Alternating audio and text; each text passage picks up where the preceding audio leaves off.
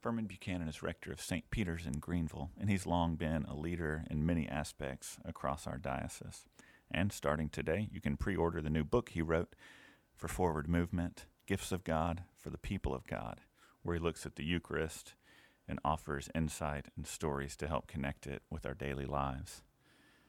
Thought you might be interested in that book. We'll have links in the show note where you can order it. And I hope you enjoy this interview with Furman Buchanan on today's episode of Make, Equip, and Send, the stories that shape EDUSC.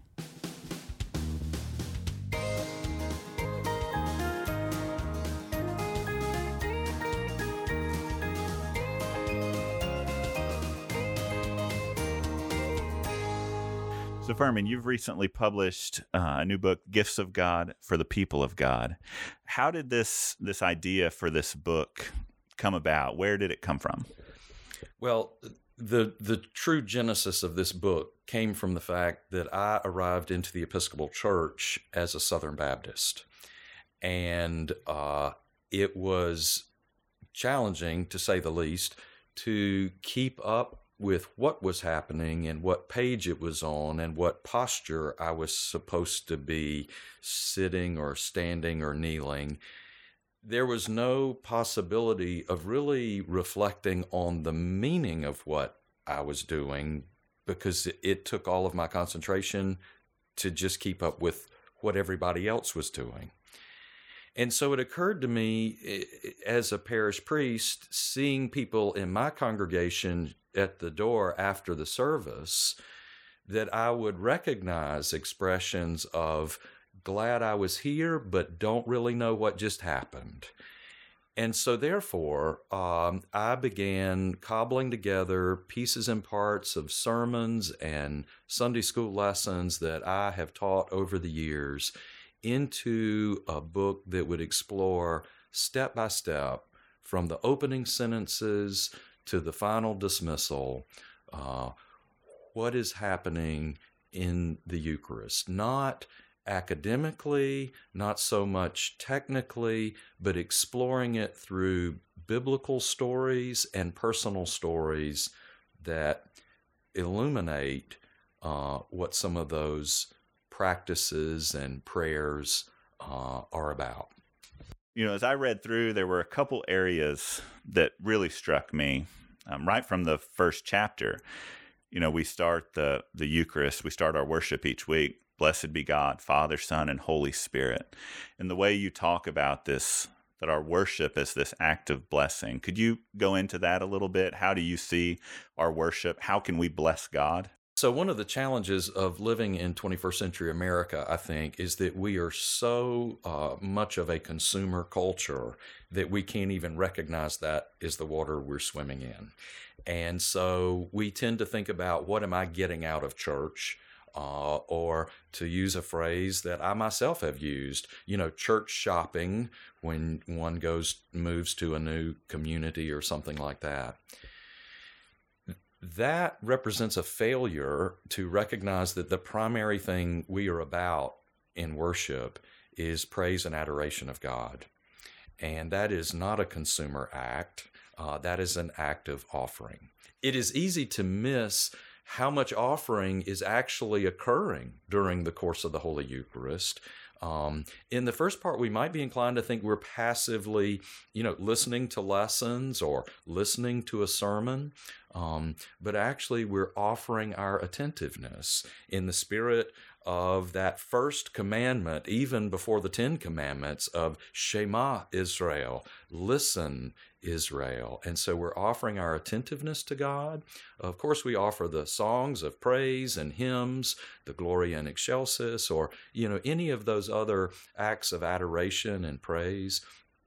Then, of course, we offer the confession of our belief or affirmation of our belief. We offer our prayers, the deepest gratitude and heaviest concerns that weigh on our hearts and lift our hearts. To offer those up, we offer our confession, our peace with our neighbor, our offering of financial gifts to the extension of God's kingdom, and then all of those things get wrapped up in the offering of the bread and wine, transformed and returned back to the community as the source of strength, through which we are pushed out into the world to offer glory to God in the way we serve our neighbors and strive for justice and peace and things of that nature. So really the whole thing is bound up in the idea of offering blessing, and it's a two-sided coin. We offer blessing when we gather to worship, and we offer blessing when we are sent to serve. You mentioned confession in there, and I love how you talk about that.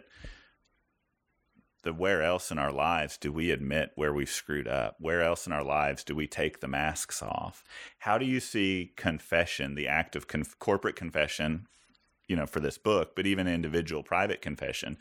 How do you see that as almost an antidote for our modern life where we have to be the best, we have to put our best foot forward? How do you see worship and confession as kind of a counter story to that?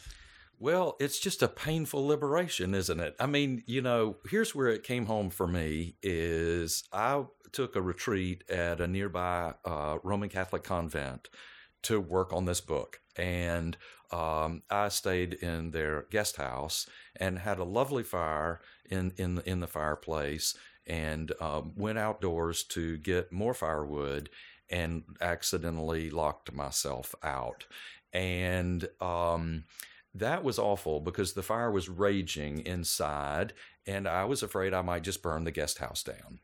And the only thing I could do to solve the problem was go to the convent and knock on the door and confess that I had locked the keys in the house, and to ask for another set, which is like asking for a new beginning. And that is where the confession really comes home, is that it's painful, it's awkward, it's difficult. And to my knowledge, I cannot think of anywhere else in our culture where we're not only free to do it, but encouraged to do it, and face the awkwardness, face the discomfort of it, and then, most importantly, receive the blessing of that absolution and the chance to begin again and admit what we all know, that we're not perfect.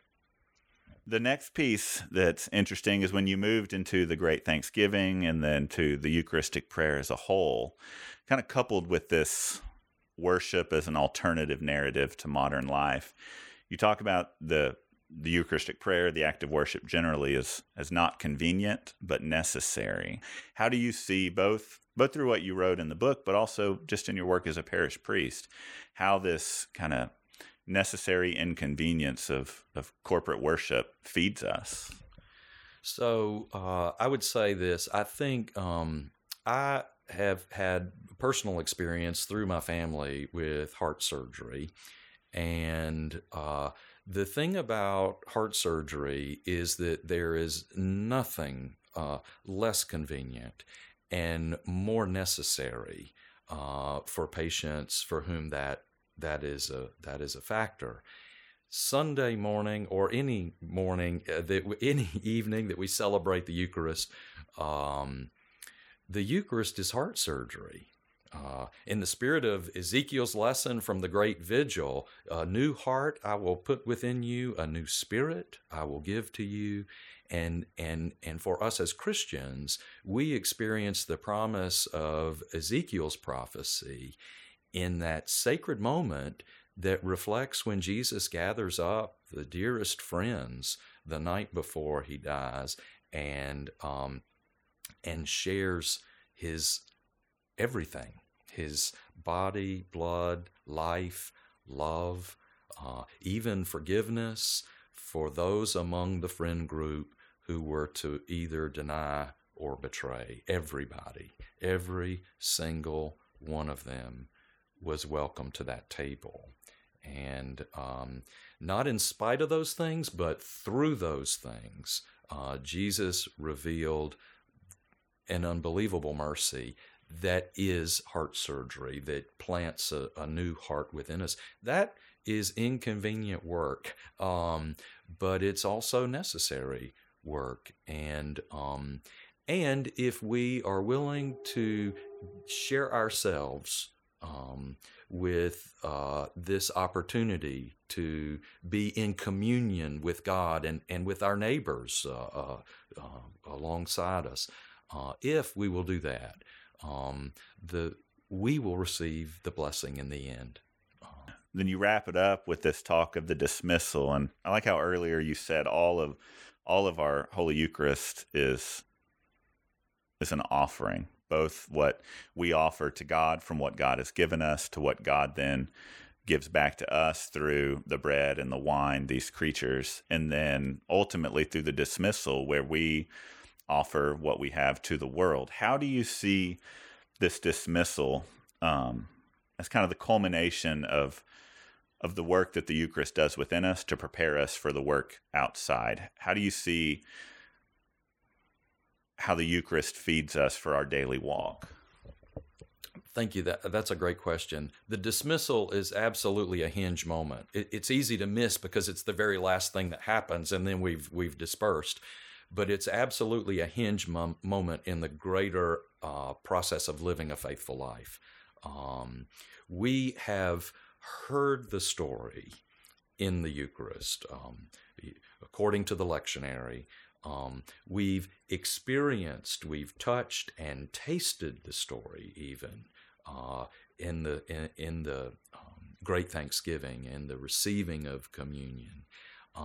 And now we have the opportunity to be sent out in the world to live that story. Because after all, this is not just some sterile thing that happened 2,000 years ago to a group of 12 Jewish disciples. We believe this is alive and happening every single time that we gather in Jesus' name, that two or more are gathered, Christ is with us and continues to shape our own personal stories as they intersect with the stories of our communities and our world.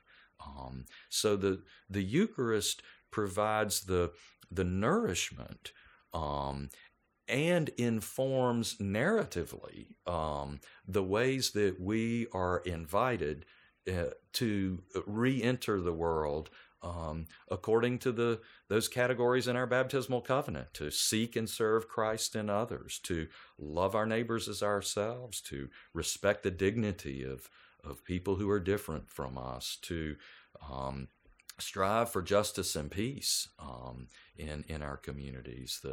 All of that is shaped in our praying life in just about every sense through the Holy Eucharist. You know, I've had the opportunity and the privilege to read this, and I can't wait for folks to get the opportunity to have this in their hands. And so we'll share in the show notes and then with the diocese ways that you can order this through Forward Movement. But before we go, you're not just an author. You know, you're not an employee of Forward Movement. You're a priest in this diocese at St. Peter's. And so in that work, in your role when you're not writing books, what are you most excited about in the near future at St. Peter's? What's in your own vocation? What's getting you up in the morning? Thank you. Let me just say, first of all, St. Peter's is a remarkable community of faith, and I'm blessed to serve here. The leaders of St. Peter's have allowed me to carve out space to work on this aspect of my writing life alongside the writing of sermons and newsletter articles and those kinds of things.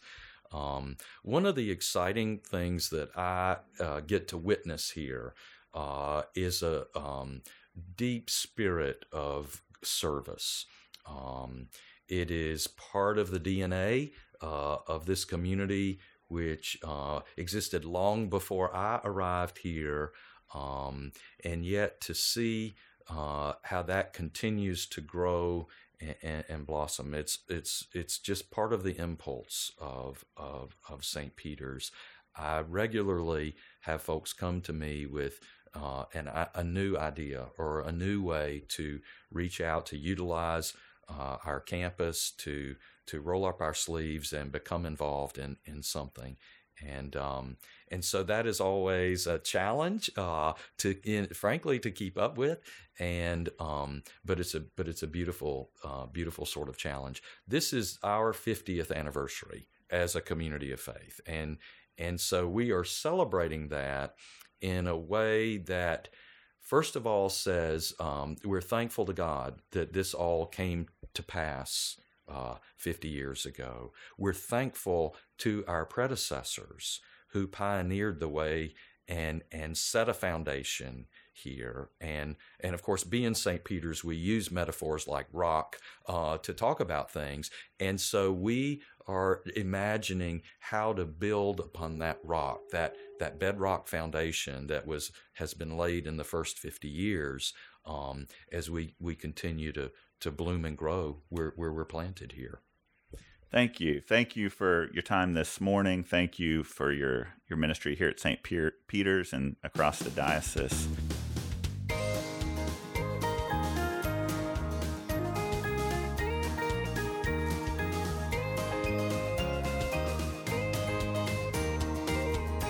Our help is in the name of the Lord, the maker of heaven and earth. Blessed be the name of the Lord, from this time forth forevermore. The blessing, mercy, and grace of God Almighty, the Father, the Son, and the Holy Spirit be upon you and remain with you forever.